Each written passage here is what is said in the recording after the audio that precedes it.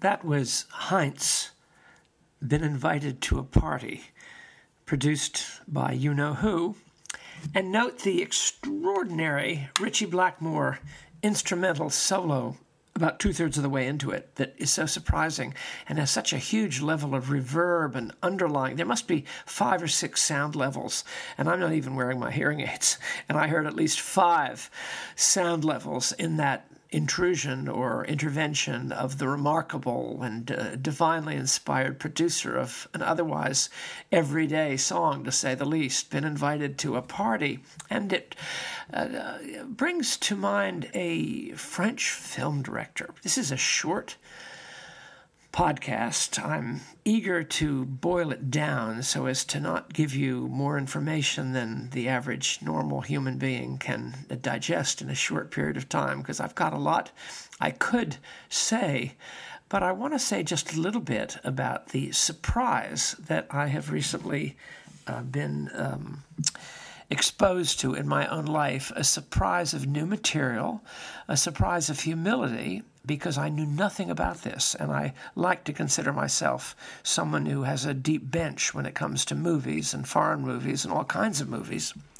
And also a picture of the Christian faith in art that is really almost anonymous in critical circles. John Zoll was introducing a Rossellini movie last night at Bedford, in the Bedford Playhouse, for a remarkable series he is curating in through St. Matthew's, Bedford, but for the whole community, of movies of faith during Lent at the very distinguished venue of the Bedford Playhouse. And he pointed out that when you look up this movie, which happens to have been called Europa 51, a lot of people have written about it, but they always say the ending is very humane, or the emphasis is humanist, or Rossellini, the director, in one of his more humanist statements. And because these critics, I would say 99% of them, it partly is the reason they are critics, they've defined themselves against, don't know anything or very little about Christianity, either its content or its experience. So whenever there's a movie that's directly graceful or explicitly human Christian and is clearly coming from a Christian perspective, they don't have a category for it. So they'll say humanist. And you just notice that if you follow critics on the internet or the Village Voice or the New Yorker, especially, humanist. Well, what I discovered to my repentance was that I knew about as much concerning this great artist in the movies as I knew about the extraordinary extrusion of a Ritchie Blackmore-inspired guitar solo in a lame pop song by Heinz in the early 60s, as produced in his upstairs apartment flat in Islington.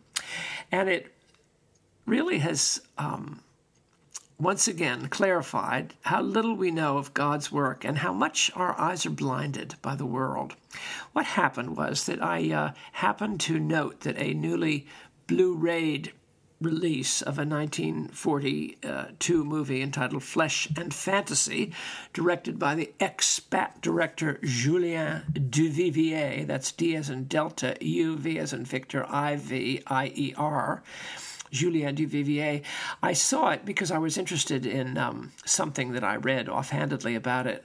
And the first episode is pure imputation. It's absolutely sublimely a kind of underlining of everything I've attempted to say to you in this cast. I couldn't believe it.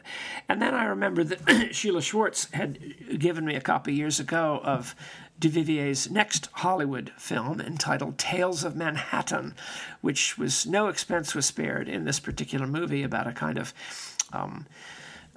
formal coat, what used to be called white tie and tails of Manhattan.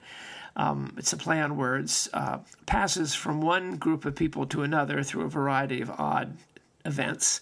And one of the tales, the fourth one, if you watch this on YouTube or OK.ru, get the movie. And it's about an hour and 26 minutes into it. The rest you can skip.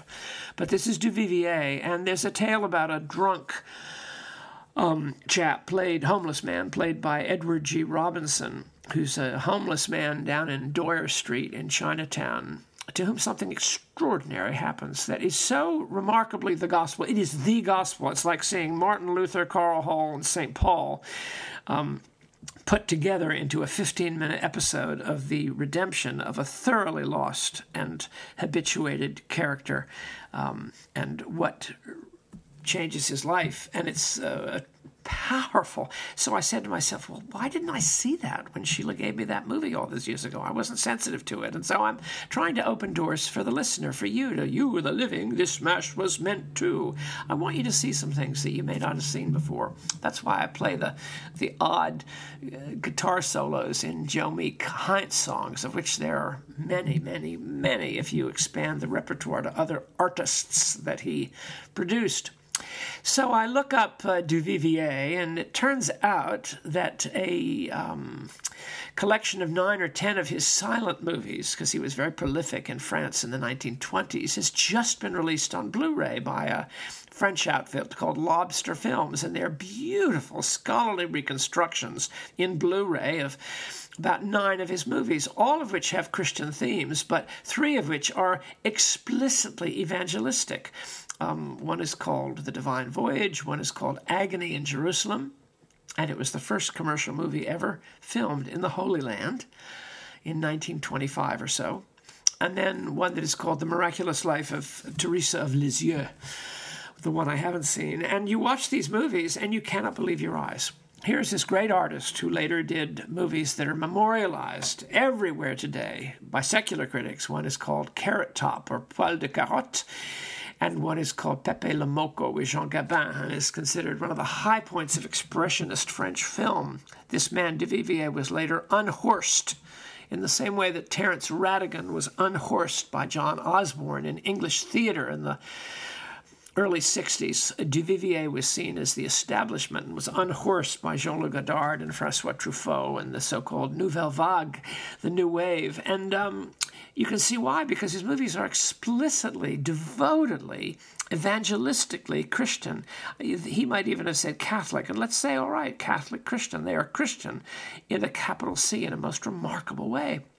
And you'll see them. And then I find a book I have, a scholarly book that I got years ago in Vienna, visiting David when he was doing a year abroad in Vienna.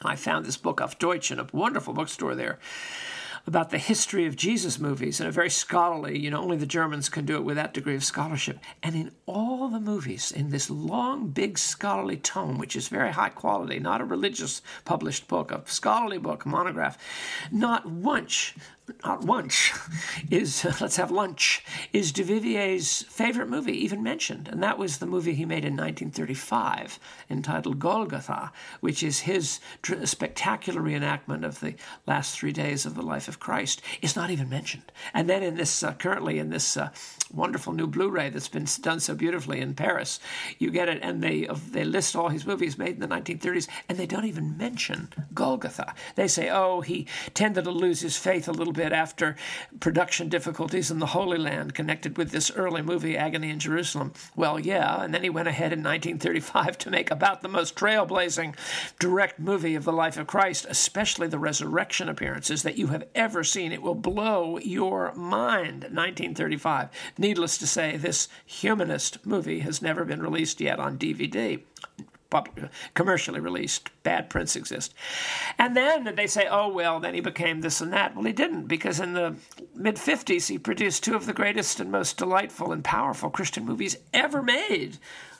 I've written pieces about them. I've talked about them. One is called Don Camillo, and one is called The Return of Don Camillo. So supposedly this, does anybody know anything? First, did I know anything? Did I know anything at all about these 1920s movies, which are now sensationally, beautifully printed out and released on Blu-ray? Did I put it together that this was this great Christian artist who was one of the, if not the leading, René Clair we think of, and Jean Renoir we think of, and Children of l'Enfant du Paradis, and yet the king of them all, the one who never stopped working, who just produced masterpiece after masterpiece, is Jean Duvivier. So I didn't know anything. Jean Duvivier has enriched my life, and the critical establishment really quashes these things. I mean, just go see a movie called When in Rome from about 1953 with Van Johnson and Paul Douglas. It's one of the most inspiring, uplifting movies about a Catholic priest who visits Rome on a pilgrimage, who gets mixed up with a criminal. And you couldn't find a more Christian denouement than When in Rome, or I've often talked to you about the one movie about the light, seeing the light with Sterling Hayden. I've talked about that, and Thomas Mitchell. There are many, many, many others. There's so much of this, but it's been quashed. You know, the world, the flesh, and the devil quashes it.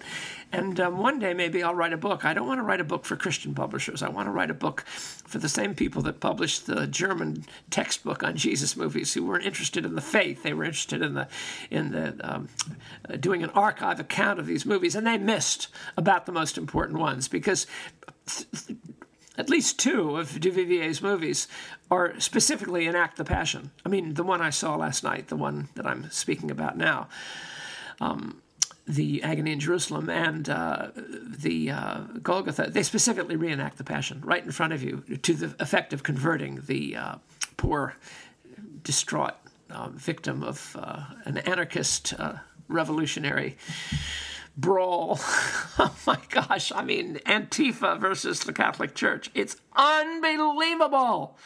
Okay, that's all I wanted to say. Love you, and look at Duvivier, analyze your own arsenal, which is probably much weaker than you thought, you know, sort of like America's military. Apparently, we have not as well prepared as we might think. And then be prepared to, in your humility, to see something that's really life-changing, life-affecting. See Agony in Jerusalem. See Golgotha. See, first, episode 4. By the way, you go to about an hour and 26 minutes. Don't worry about the first 3 episodes. You go about an hour and 23 minutes into the movie, and then start. It goes on for about 20 minutes. The total purest Mockingbird embodiment that Duvivier placed in the very middle. And as the critics say, the best episode in Tales of Manhattan is undoubtedly the Edward G. Robinson one, which has humanist themes. Love you. Oh, and here's another little bit of wonderful Heinz.